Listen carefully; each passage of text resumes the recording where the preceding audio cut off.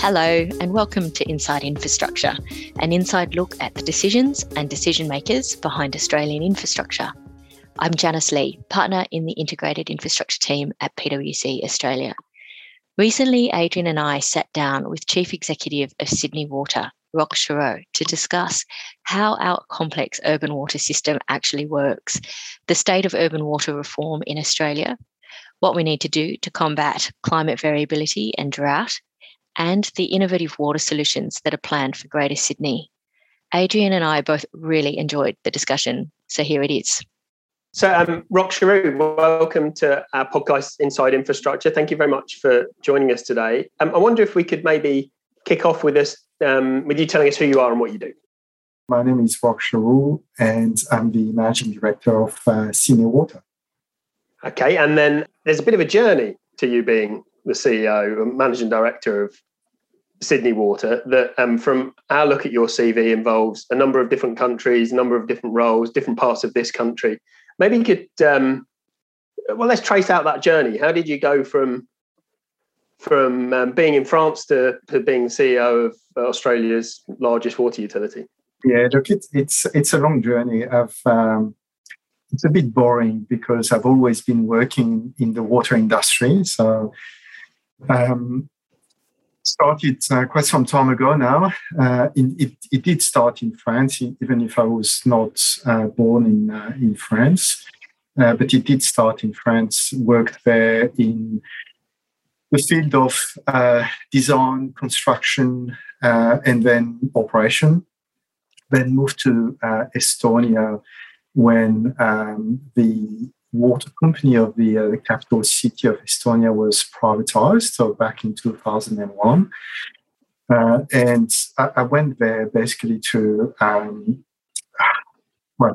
change the company, to do a number of things that were necessary to be done, and actually to list the company on the stock exchange after that. So a very, very interesting experience. Stayed in Estonia for about 7 years, and then at that time, the key shareholder of Tallinn Water, which was the company in Estonia, was United Utilities, a British company, and they needed a chief executive for Asia Pacific. So that's actually how I came to Australia. I was working for United Utilities, which is now Trinity. I sold the United Utilities to a group of investors back in 2011, and then moved to head what was called Dogremont Suez in Australia and New Zealand. And then continue from this. I had a call at some.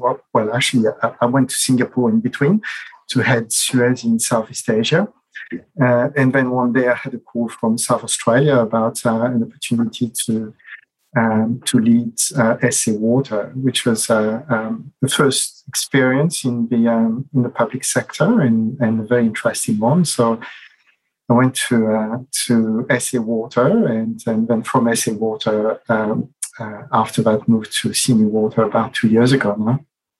So I might ask one quick question before I hand over to Janice. I know he's itching to ask more questions, but do you self-identify as an engineer or as a leader? It's a good question. It's probably a bit confusing because the way I was educated is actually not strong in engineering or business management, business administration, but it's a mix of these two. So I'm probably not a very strong engineer. I'm not a strong financier. I'm a mix of. My background is very, very diverse.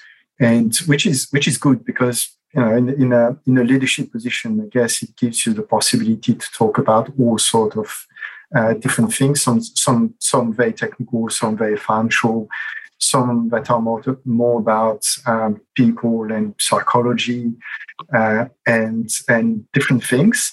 So Yes, I've got an engineering master's degree, but am I an engineer as we understand it in Australia? Probably not exactly. Yeah.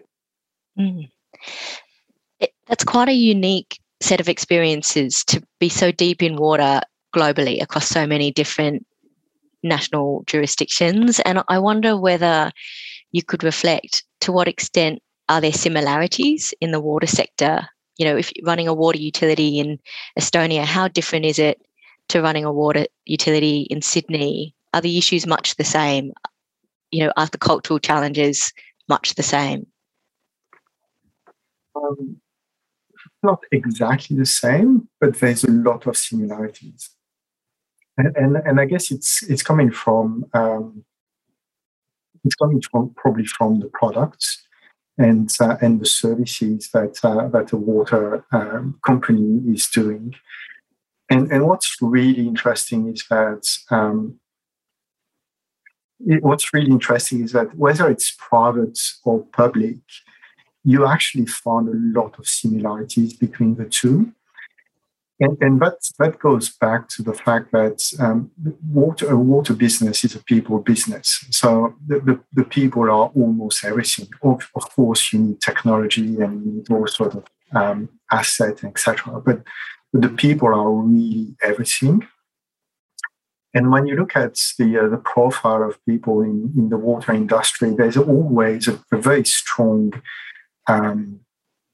connection to the community and the service that they are providing to the community. And that creates this sort of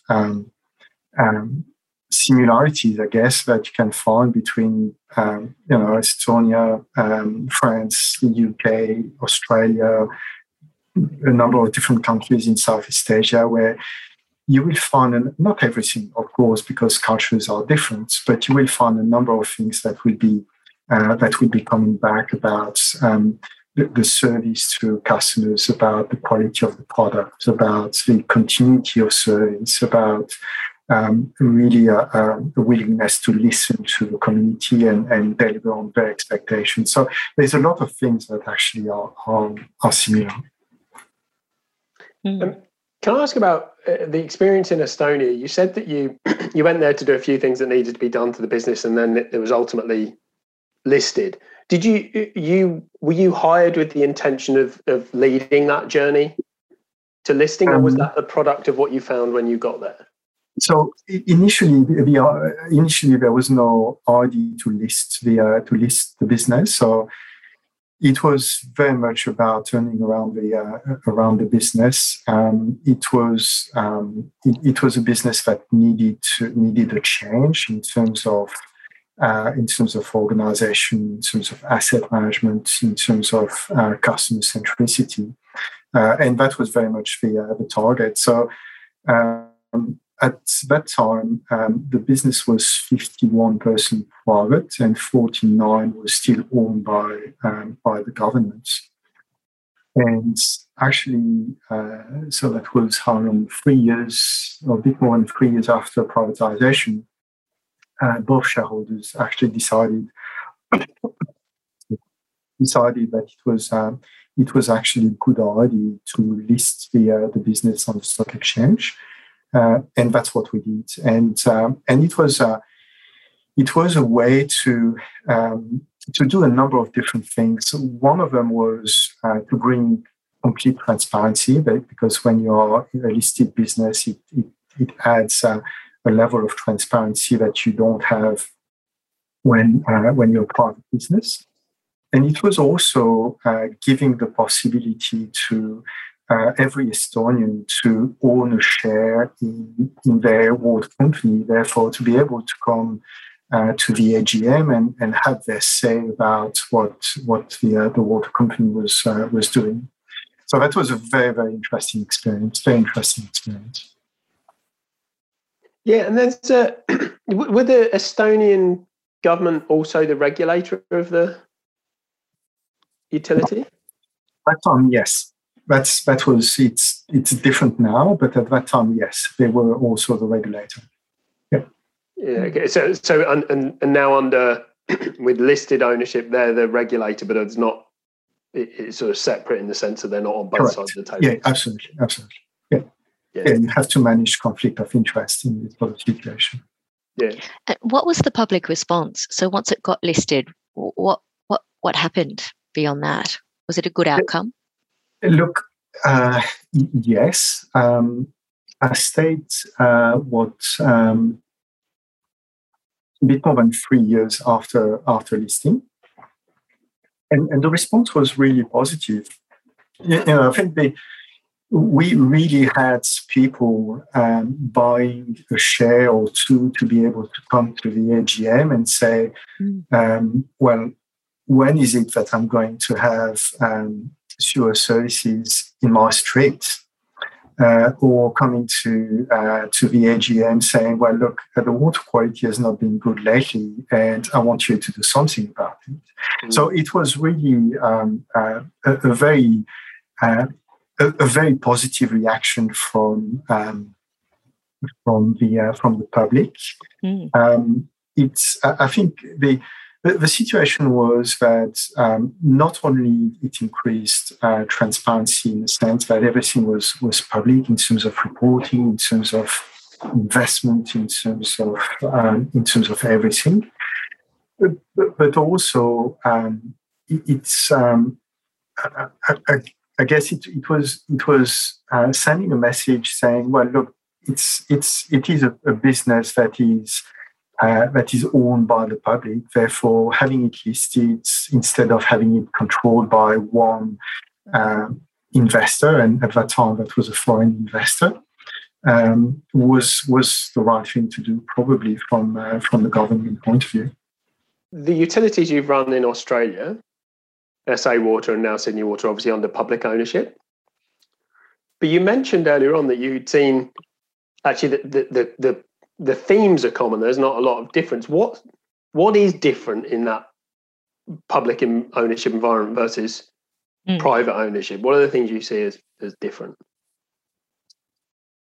I don't think there's a lot of difference because, well, obviously it depends how you run the business. But at the end of the day, the ownership is probably not the defining characteristic of the water company, because actually, provided that you've got all a set of shareholders that are behaving like normal shareholders, or the government behaving like a normal government, then you can achieve exactly the same for the customers. So ownership is not a defining characteristic of the water business. It's more the framework that is in place to, I guess, keep the owners of the business honest and working for the customers. So, and if you look at it, in Australia, we've got a regulatory system that is well established. Is it perfect? Probably not. Can it be improved? Yes, but there's always ways to improve a regulatory system. But it makes the regulatory system that we've got in place makes the role of the government as the owner very clear, makes the role of the water corporation very clear, makes the role of all the different stakeholders pretty clear. So we're not in a situation where we don't have the framework in place so that everyone can stay in their position and do what they have to do. So, we would have private ownership tomorrow in Australia. Probably that would not change very much. Provided that the regulatory system is the same. The only caveat I'd say to what you said is that that describes the system in Sydney, and it's perhaps not true for some other areas of the country with the regulatory models. Well, yeah, I think you're right, Adrian. The situation is slightly different in different jurisdictions. Yes, yeah. But in Sydney or in South Australia, that was very, very clear. Yeah. Just talking about Sydney, and as we talk to you today, you've got a virtual image of Warragamba Dam behind you. Yeah.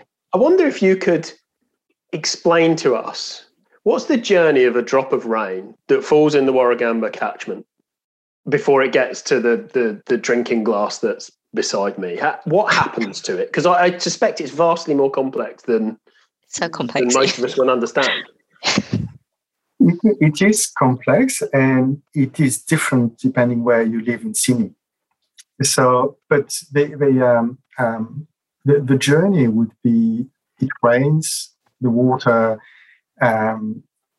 fall onto the ground, and then find its way to go to one of the reservoirs that we've got around Sydney. Then it is stored there for some time until we need it. Then there's a pipe coming from the reservoir and going to a water filtration plant where the water is treated. And that's where it's treated to Australian drinking water guidelines. Once it's leaves the plant, it travels into a very, very long network. That's about 22,000 kilometers of network across Sydney. And through a number of pipes, pumping stations, water tanks, then it reaches your tap. And that's where you will consume it. So and in between the water treatment plant and your tap, there will be multiple analysis, control, making sure that the water that you get is absolutely not only compliant to Australian drinking water guidelines, but also good to taste and to enjoy. Of that chain, you're responsible for, what are you on the hook for as the MD of Sydney Water? So that starts from the downstream of the dam to your tap. So basically, we're not looking after the dams. This is Water New South Wales doing that. But everything that is downstream of the dam is Sydney Water. But that's only part of the story, isn't it? Because you're responsible for what happens after the plug hole as well. Yes, absolutely. And that's also a very, very exciting journey. So what happens, you drink your water and then you go to the toilet and you flush the toilet and the water goes. So it's another very, very long network, 27,000 kilometers of pipe. And then it goes to one of our wastewater treatment plants where it's treated again to a level that is compliant with environmental regulations so that we can put it back to the environment.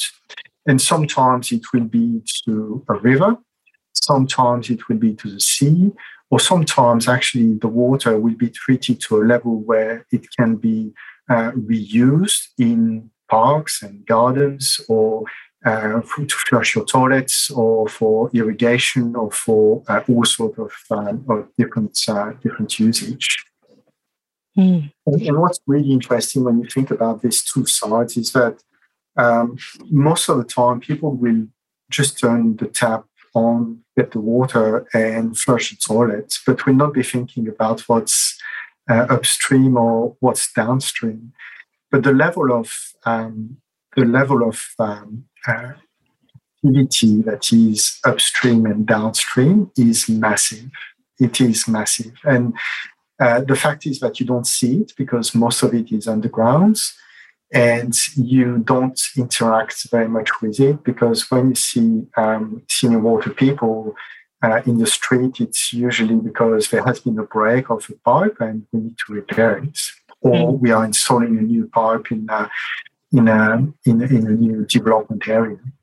But it's a very hidden piece of work that we're doing every day, but absolutely critical to everything that we're doing every day, not only as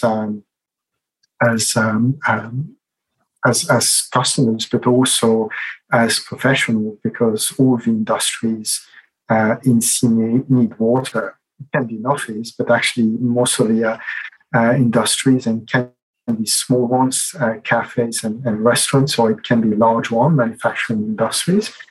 Everyone needs water. So it's an absolutely critical piece of work that we're providing, but very, very, very hidden.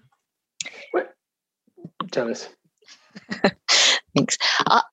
I think it's an extraordinary amount of infrastructure, and it's so complex. And like before this recording, I had a look on the website, and that 22,000 kilometres of pipes. I mean, it makes you think of water as almost a transport business. It's actually got to transport water long distances, and it also talked about 13 delivery systems. Is the business of water becoming more complex as well? So with climate change, with a mixed supply, with desal, you mentioned recycling, is it becoming more and more complex to provide that same level of water service? Is it becoming more difficult? No, it's always been difficult. If you think about water services, why do you have water companies existing in the world? It's simply because at some point the settlement, the human settlement, was becoming too big, and the people were basically not keeping the fresh water separate from the wastewater, and then you had contamination, and you had basically the basic sanitation was not happening. And that's no different for us in Sydney. If you think about the first, and I'm coming after colonization, but when people started to live in a small, dense area like Sydney, initially that was the tank stream. And what happened is that people were using the tank stream as a source of drinking water, but also as a source of sanitation, to wash their clothes, to do all sort of things. And then the stream became contaminated, so it was not able to bring fresh water. So there was another source of water that was used, and at that time that was in Centennial Park, and tank stream was only used for sanitation. And that's how the water companies were created, where at some point you need someone to manage the resource. Was it easier back in those days, where you had basically no machinery to excavate the tunnel between Centennial Park and what is now the Sydney CBD? I don't think it was easier than today. So the challenges are different. We're coming to a time where the technology is existing. You can do whatever you want. You can treat the water to the quality level that you want to treat it. It's only a question of basically a question of cost, but technology is existing. So what's very different in our time is probably the fact that there's a lot more uncertainty, and it's a lot more difficult to predict what is going to happen in terms of, especially in terms of climate. And climate change has a massive impact on our industry. Of course, you think about droughts and storms and bushfires, etc. But there's plenty more things in terms of, the sea level, rising sea level is another issue for us, because we've got a number of pipes discharging to the ocean. So how does it work once we've got the ocean reaching the level where we can't discharge anymore? And it has an impact on geology and on the soil where we've got infrastructure and pipeline. So there's a lot of different impacts from climate change that are very new.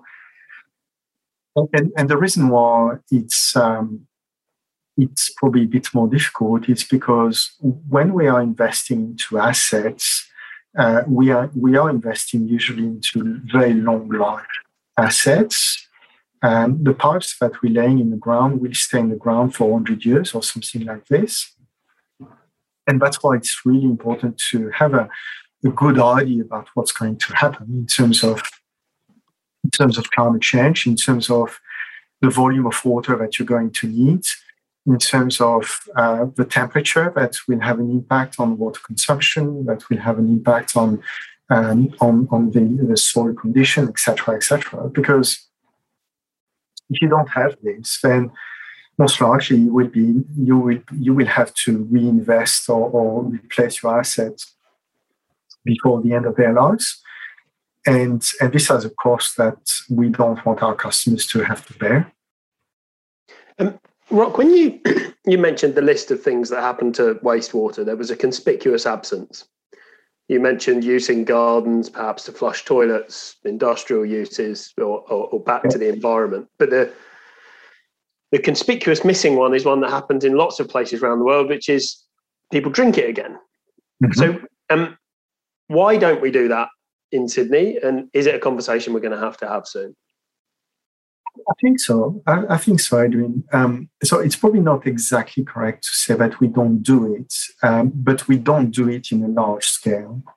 So, if you think about it, when we are discharging treated or recycled water back to the environment, it finds its way back to our system because at the end of the day, there's a water cycle, and whatever we do, the water that we discharge back to the environment will come back through a pumping station when we extract water from the river to treat it again and to use it as drinking water, or when it goes as far as the ocean and then it's transformed into clouds and comes back as rain. So this is existing now.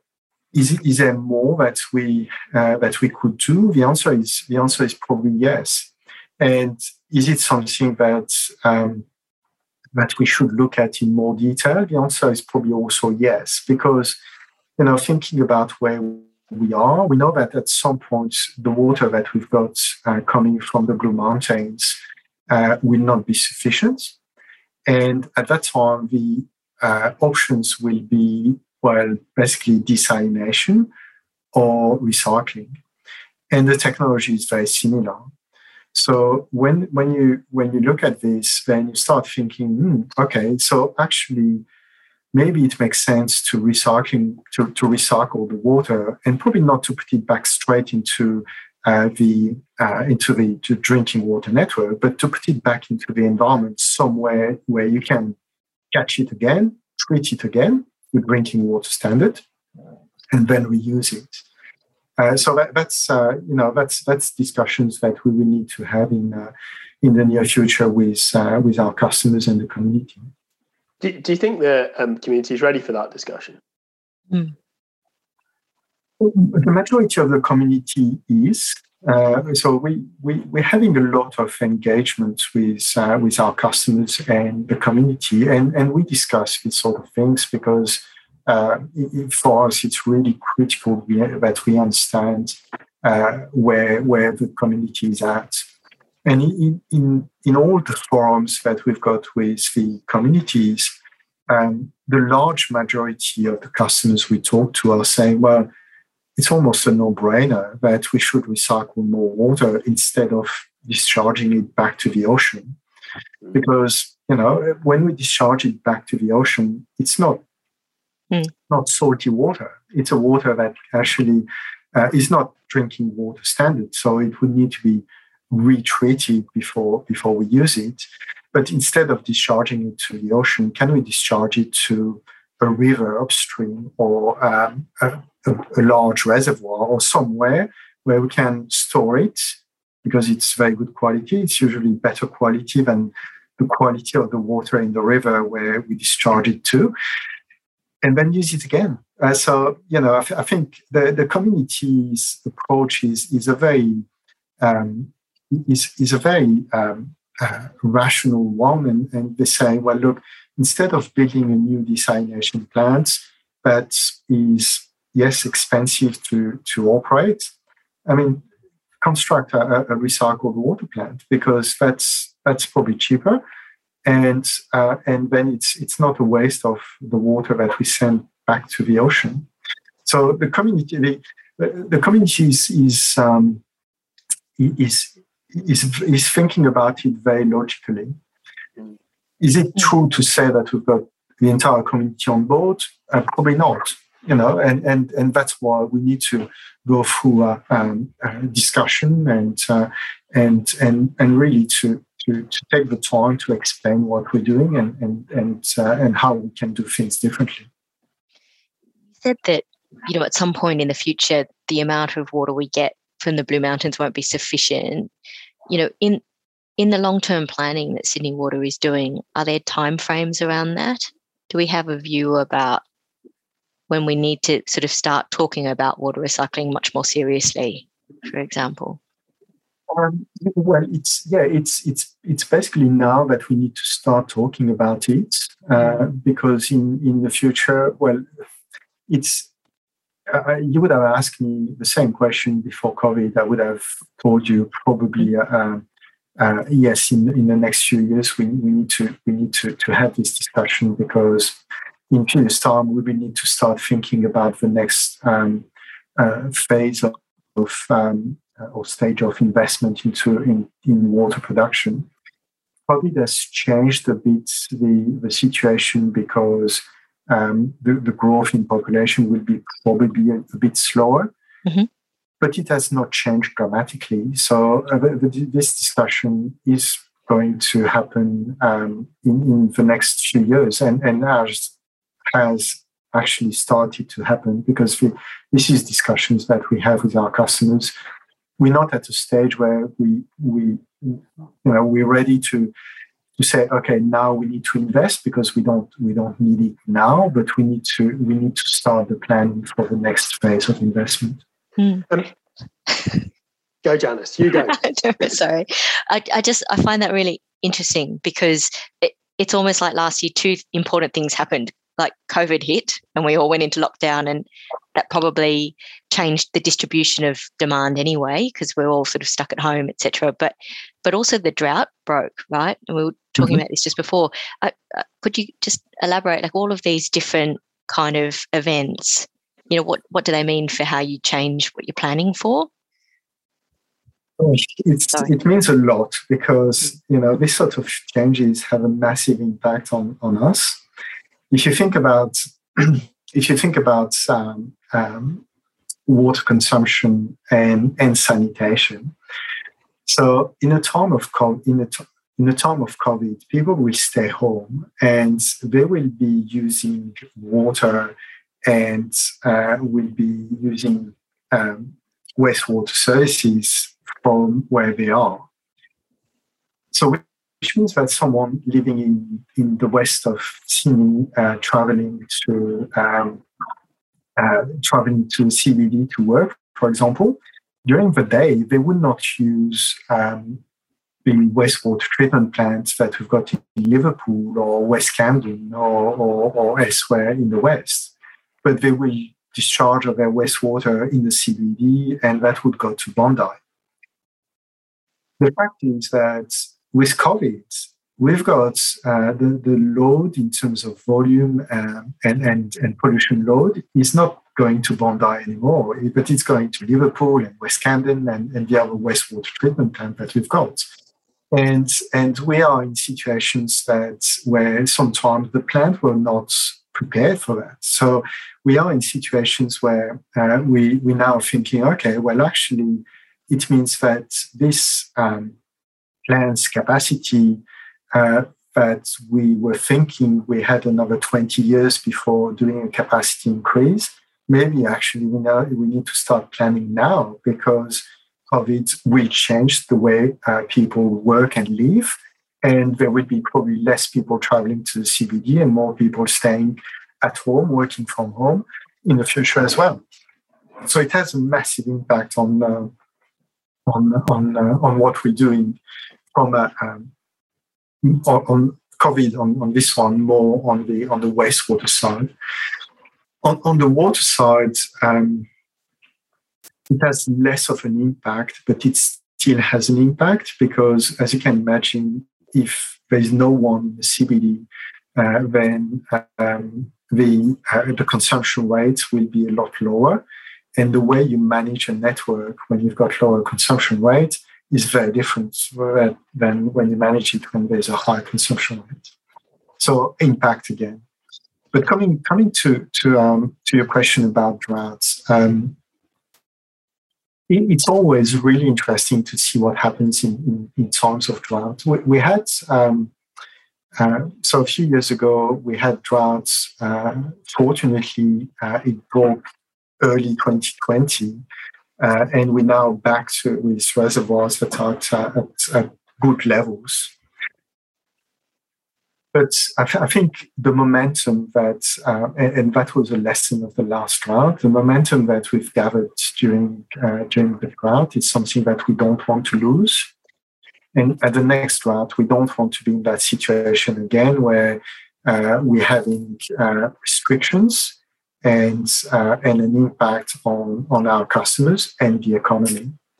And that's really important to think about it, not only in terms of customers, but also in terms of economy, because, when we're trying to attract investors in Sydney, if you're an investor and you want to produce whatever you want to produce, and you know that you need water, because most of the industry, if not all the industries, will need water, you don't want to be in a situation where actually you will think about the investment and then say, oh, actually, no, not really, because we've got water restriction every time there is a drought. So for the economic activity of the Sydney and the region, we don't want to be in that situation where next drought we have water restriction. We want to be in a situation where we can say to investors, well, look, you can come, you can set up your business in Sydney because we've got what we need, whatever drought comes in the future. That's what we want. So there's a lot of work done on this, and the next, the Greater Sydney Water Strategy, which is a document that we are working on, is definitely taking that into account. To try and bring some of those threads together, so you've got droughts that create water restrictions, a highly technologically complex and substantial network that supports that, big capital spend required in the future to mitigate some things like shortages of water and the way we treat water and the like. Easy question, is water too cheap? Well, it's a difficult question to answer.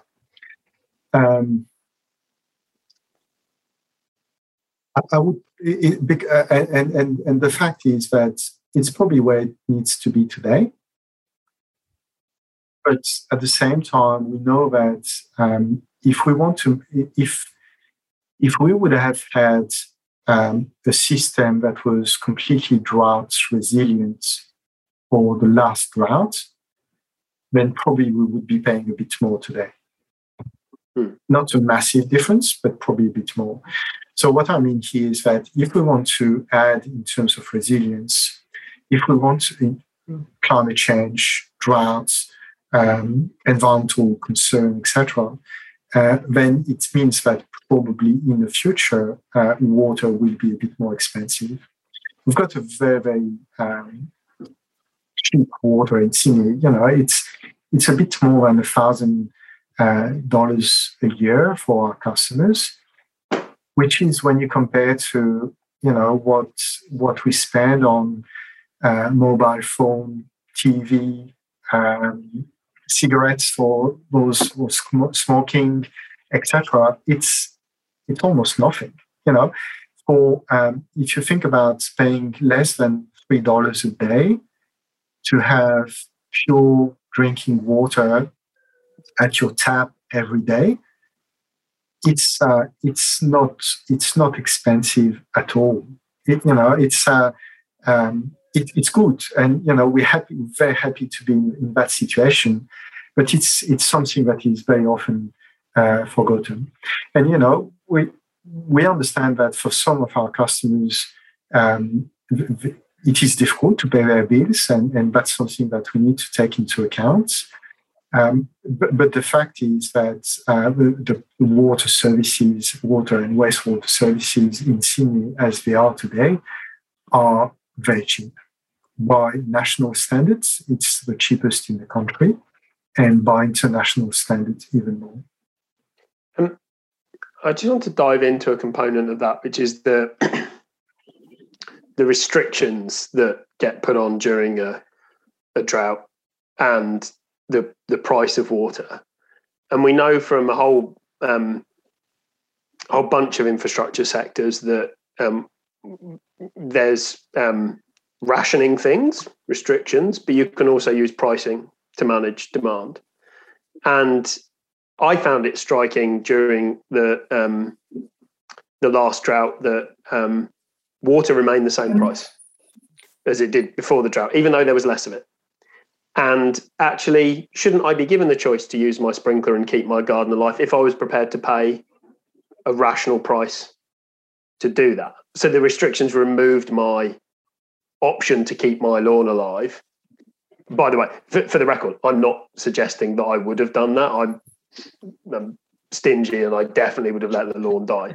But shouldn't I be given the option to pay a higher price, a premium, maybe a carve out? I'll give you an extra $1,000 and have a luscious green lawn.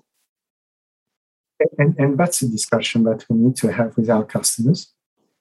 I think there is a rationale with what you just said. We have, and that's across Australia. We have very basic tariffs usually in Australia with one, sometimes two or three levels of tariff, but most of the time you've got just one level of flat tariff, which is not an incentive to consume less water. So that's definitely a discussion that we will need to have with our customers in the community, because there are different ways to look at water. You could look at it, and you can model the tariff depending on what you're trying to achieve. So to give you an example, I've worked in jurisdictions, not in Australia, where the tariffs actually for industrial and commercial customers was more than half the tariff for the residential customers. And that was designed this way because this jurisdiction wanted to attract as many industrial and commercial companies to the jurisdiction. So, and it's just to give you, I'm not saying we should do that in Sydney, but it's just to give you an example of various ways to actually to structure tariffs depending on what you're trying to achieve. And the conversation that we need to have with our customers is, okay, what is it that we want to achieve? Mm. And once we have had this discussion, then we can have a discussion about the tariff structure. Mm. There's another element to that question, isn't there, about, are we paying enough? And there are different types of users, industry, household, etc. But there might also be other contributors. And one of the areas I've noticed of discussion that's been coming up has been around, who else should be paying? Like, should developers be paying? Or, is that something that you have a strong view on at all? Yeah, we are in a very special situation in Sydney where we've got a developers contribution mechanism, but it's been set at 0. So, which means that the developers are not contributing to new developments as it is today. There was a recommendation from the Productivity Commission not very long ago that this developer's contribution should be set back to a fair level, and the government has approved that, has endorsed the recommendation from the Productivity Commission, and that's what's going to happen in the future. So we'll get back to a more, I guess, normal situation where developers will also be contributing to the extension of the network, increasing capacity, but they're not doing today. I think it's a bit like the tariff structure. It's what are you trying to achieve with developers' contribution? And you can say, well, okay, actually, I don't want the people that are going to live in Western Sydney to pay for the extension of network. I want the people living in the existing city to pay for it. And that's basically what the government did when they decided to set the contribution to 0. Is that fair? I guess there was a decision at that time to say, yeah, that's the most fair solution. The recommendation from the Productivity Commission was to reinstate the developers' contribution because, well, you could think, well, actually, the people in the existing city have paid for the development of their infrastructure. Therefore, it's fair that the people that are going to live in the new developing areas also pay for the development of their infrastructure.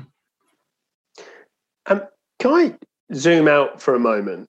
Because the developer contribution in the local areas, but actually across the whole system, if you want to make any changes, there's an existing system in place. We have individual regulators in each state. We have some parts of the water system in New South Wales where the local council runs the water system. There's not a separate water bill. It's captured in your rates. There are differing regulatory systems across the whole country for different things. So my understanding is drinking standards are relatively uniform, but the economic regulation is different. There's a national water initiative at the federal level, which is agreed but largely ignored. If you had a blank sheet, obviously you wouldn't set it up how it is now, but if you had a blank sheet, is there how can we optimize it? Like what would you do with the blank sheet? Well, you will need to go quite far because in terms of blank sheet, because water is in the constitution of every state. So if you want to change something, you would need to go back to the constitution of every state in Australia, every state and territory, which is it's not impossible, but it's difficult. I think when you look at it, you've got the Australian drinking water guidelines. They are the same for everyone, so that's a good point. I'm talking here about the 3 key regulators that we've got. So that's the health regulation. If you look at the environmental regulation, it's different in every state. And depending where you are, you will have different constraints and different licenses on what you can do or not do with the natural environment.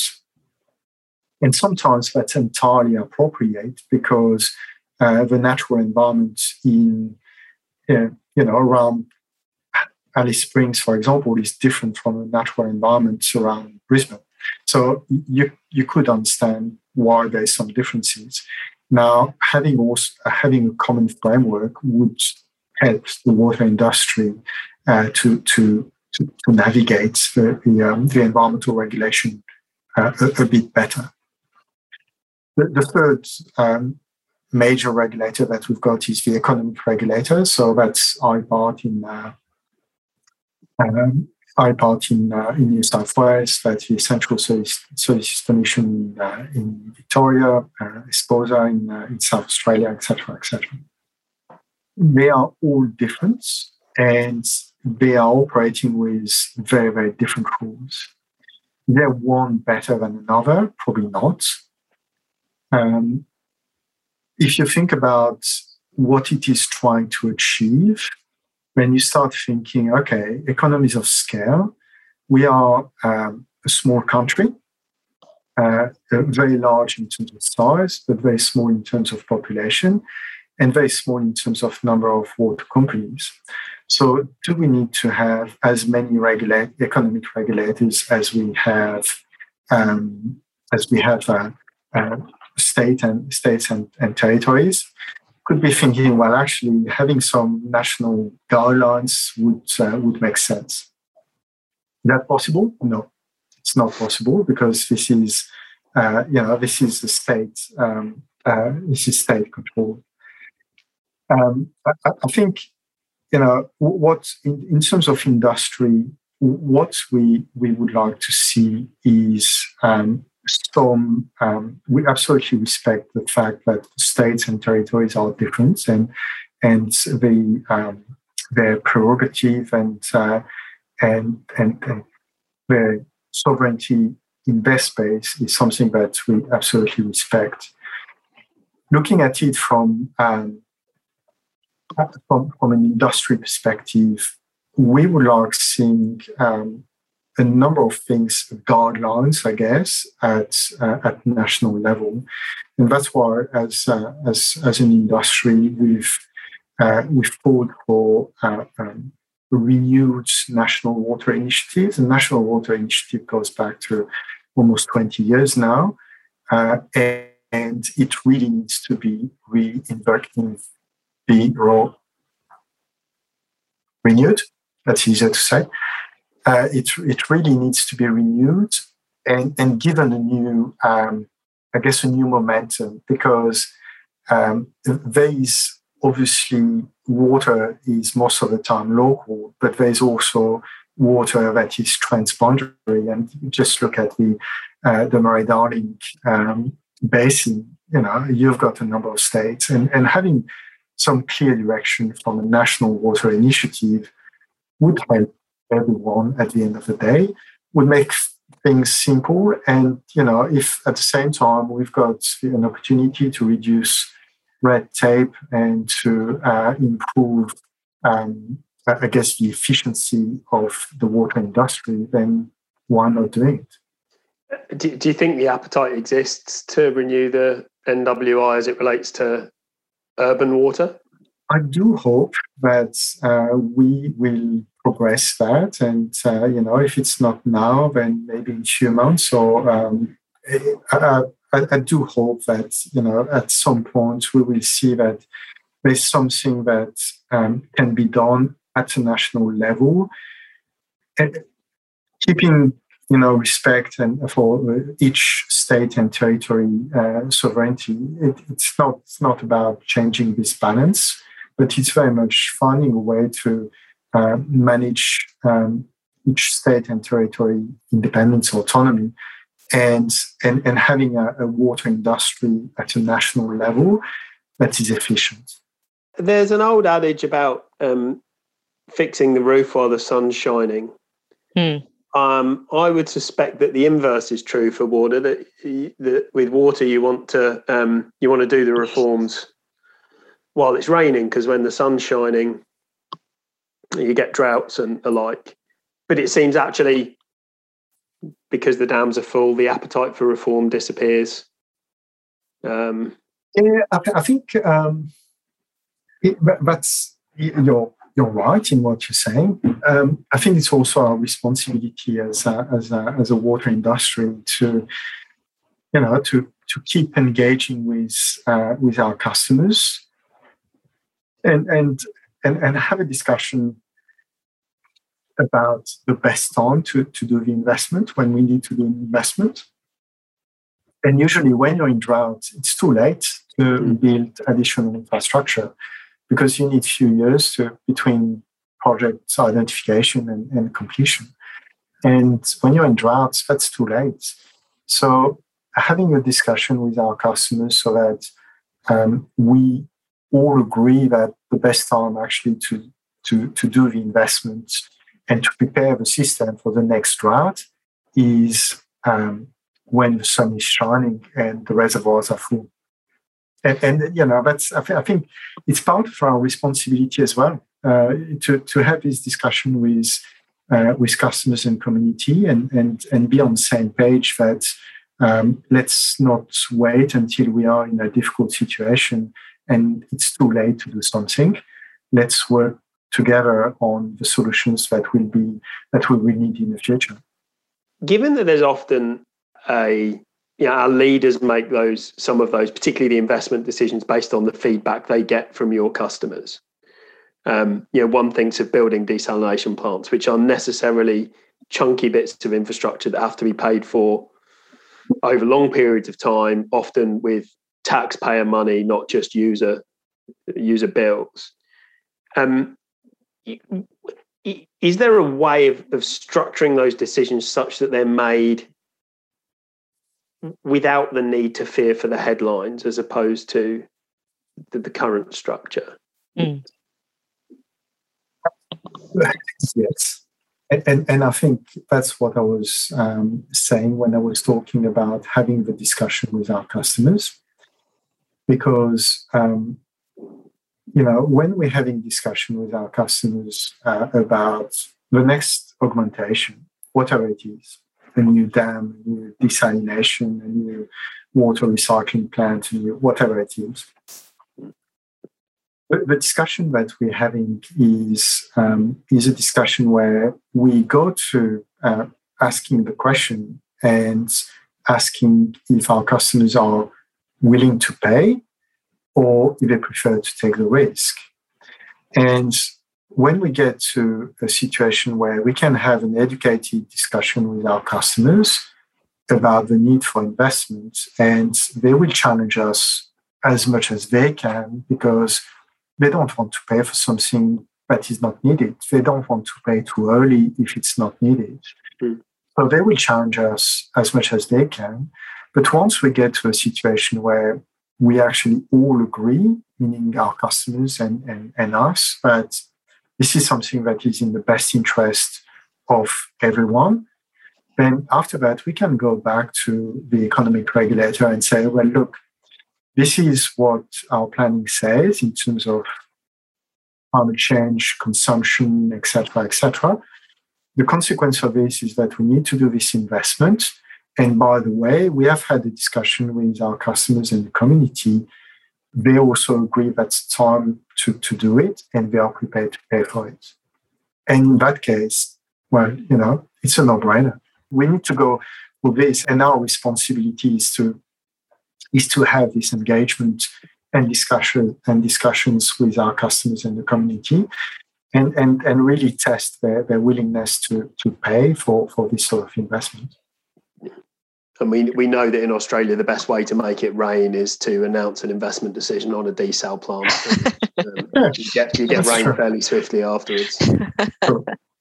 Janice. I think, I just, I'm glad you returned to that, because it was a question in my mind around the Estonia example. When you're making these really hard long-term decisions, are there points where having it in private ownership almost sets up a pull the opposite direction, because you are much more accountable, but you're also accountable for short-term returns, and that, does that get harder, or do you find that it just gives you another forum in which you can have that conversation?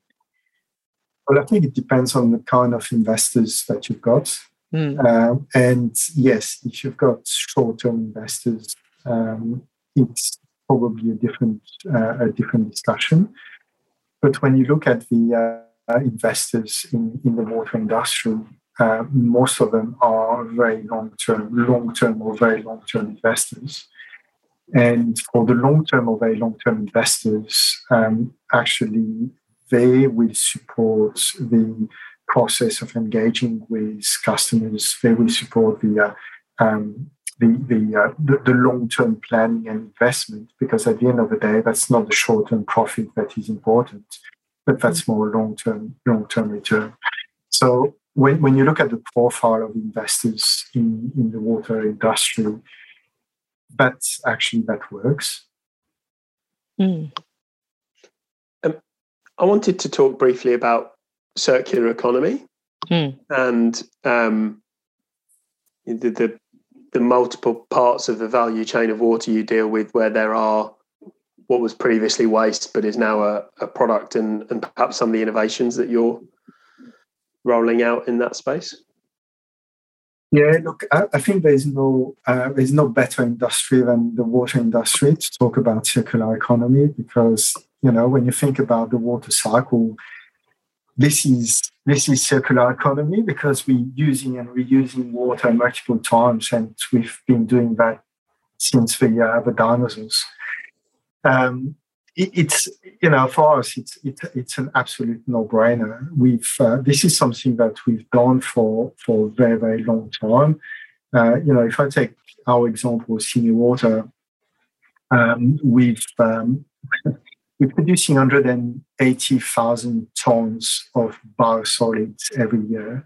And the biosolid is basically what we're taking out of the water when we treat it. All this is recycled into agriculture. So, where decades ago, it was going to landfill. That's something that is, and that's typically circular economy, where the carbon, the phosphorus, the nitrogen that we're extracting from our water treatment process is used as a fertilizer in agriculture. And that's typically the sort of, our contribution to circular economy. But there's a lot more that we can do. We've spoken about recycled water. That's also, recycling more water is also a very good application of circular economy. We're generating gas in our wastewater treatment process. Traditionally, the gas was used to produce electricity at our wastewater treatment plant, and then using the electricity in the wastewater treatment process. We've been trialing now something different, which is to treat the biogas that we produce and to inject it into the grid. So that's a brand new initiative that we're doing with Jemena at our Malabar wastewater treatment plant. And they are the sort of initiative that we can have to increase even more circular economy. I'll take another example, which is a really interesting one. We are working on the advanced working recycling center in Western Sydney, Upper South Creek. So that will be a landmark project for the new development in Western Sydney. This advanced water recycling center is designed to be completely different compared to a normal recycling center, in the sense that not only it's going to recycle water, but it's going to have different streams where you will really exploit the nexus between water and energy, and water and waste, and water and food, in a number of different ways. But the project includes the fact that actually in a recycling center like this one, you can actually accept green waste or food waste and actually produce more energy that you can reuse on site or send back to the grid. You can produce gas. You can produce water with different level of nutrients that can be used in the agri precinct that will be in Western Sydney. So it's a completely different concept where we are actually integrating a number of different streams, using the different nexus that water has with many, many different things, into an advanced water recycling center. It's a very, very exciting project. And that's, I'm not talking about something that's going to happen in 10 years. That's going through the planning cycle at the moment, and we're going to go to market end of this year.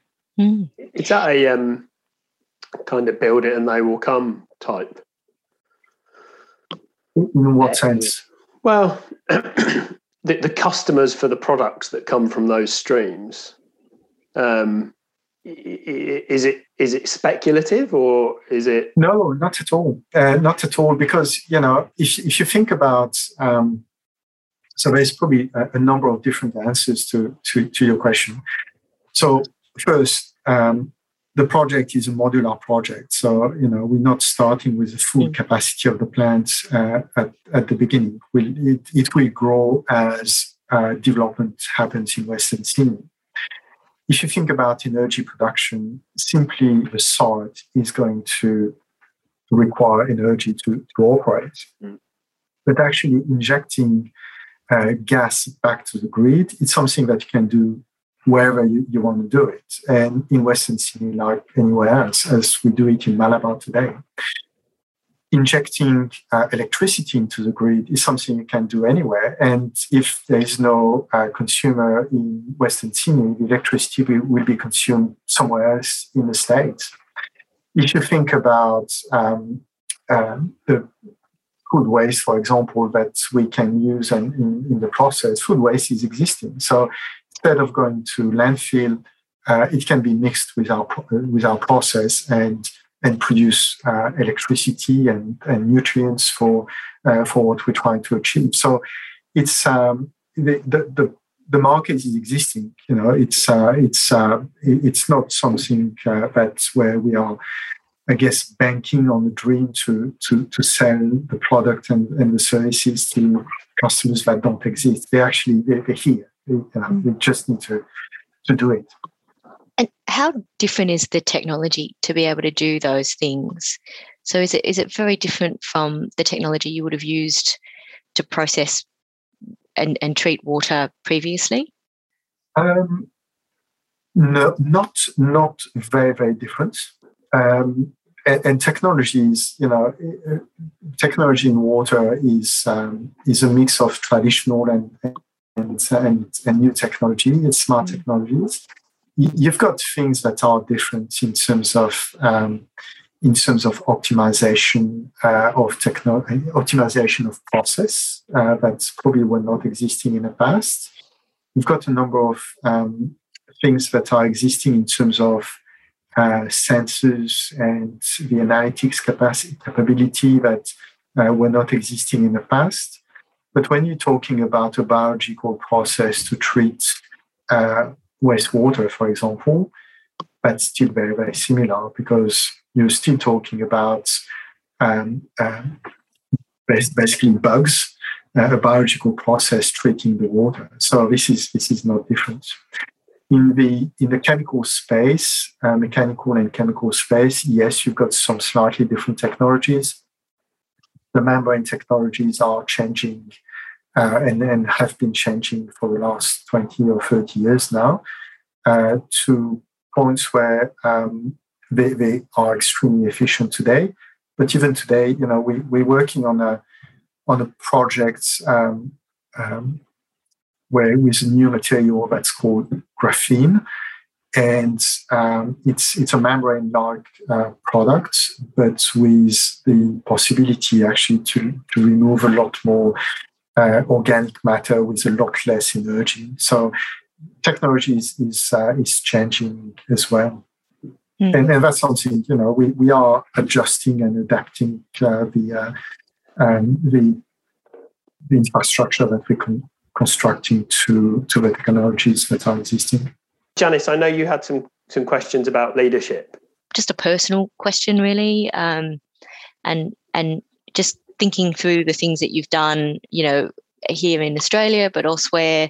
You've managed quite a few transitions in that time, and the transition around privatisation, transition in SA around technology, and just seeing some of the challenges we've talked about today around climate change. I wonder, what are the common threads that have defined the way you've led those organisations through those transitions, and what sort of legacy do you think that you want to leave behind, for the water sector? Was that too morbid a question? I didn't mean to. No. That's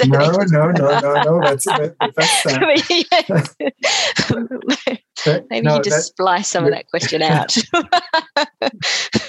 You get my question. Yeah, there's probably a lot in your question. Look, I think I think at the end of the day, the driver for me was. And that's something that I've used in a number of different organizations. But we have a role in the water industry, which is like probably no other industry, where we have an impact on everyone in the community because of what we're doing every day, and because without water you can't do much. So for me, the driver has always been to create a better life for our customers and the community and the people that I'm working with. So it's and I know it's a bit cliched, but actually the water industry is a people industry. It's a people business. Because when you look at the level of autonomy and you look at the level of human decision and human interaction in the water industry, this is really what's driving the business. So when I'm talking about creating a better life for our customers and the community, it includes also the fact that our people working for these customers and the community have to feel good in what we're doing, and have the possibility to really express themselves and really do their best. So creating this environment where they can be at their best to deliver the best for our customers and the community. It's always been the driver for me, and that's a fun balance because you need to think about it from an external customer community perspective, because at the end of the day, this is what we're doing and the reason why we're here. But you need also to think about it internally, because you want the best people to do their best every day for our customers. But you also need to think about it from a shareholder's perspective. So in the private sector, should start with the public sector. It's pretty easy because anyway, our shareholder is in the public sector is the state, which is the people of South Australia, of New South Wales in Sydney. So, when we are generating a bit more profits and paying a bit more dividend to our shareholder, that will be used in schools and roads and hospitals, and etc. So, it's a no-brainer. When it's a private investor, then this money will be reinvested in different investments. So it's balancing the efficiency of the business for the customers and the community and for the shareholders. But usually, it's pretty well aligned, because our customers don't want us to be fat and lazy. They want us to be lean and efficient. And because they just don't want to pay more than they should pay. And whether the investor is or shareholder is private or public, the customers at the end of the day doesn't want to pay for more than they should. Roch, I always ask the same closing question to all of our guests, and I can't help feeling it's going to be somewhat redundant with you, but I'm going to ask it anyway. What's your favourite sort of infrastructure and why? Surprisingly, it's water. Really? I was gunning on toll roads, but okay. Look, the why is very simple. It's an essential service. It's something. Water is life. you can't think about a better purpose, I guess, and that's probably why I've started in this industry, and I'll probably finish in this industry, because there is no better purpose than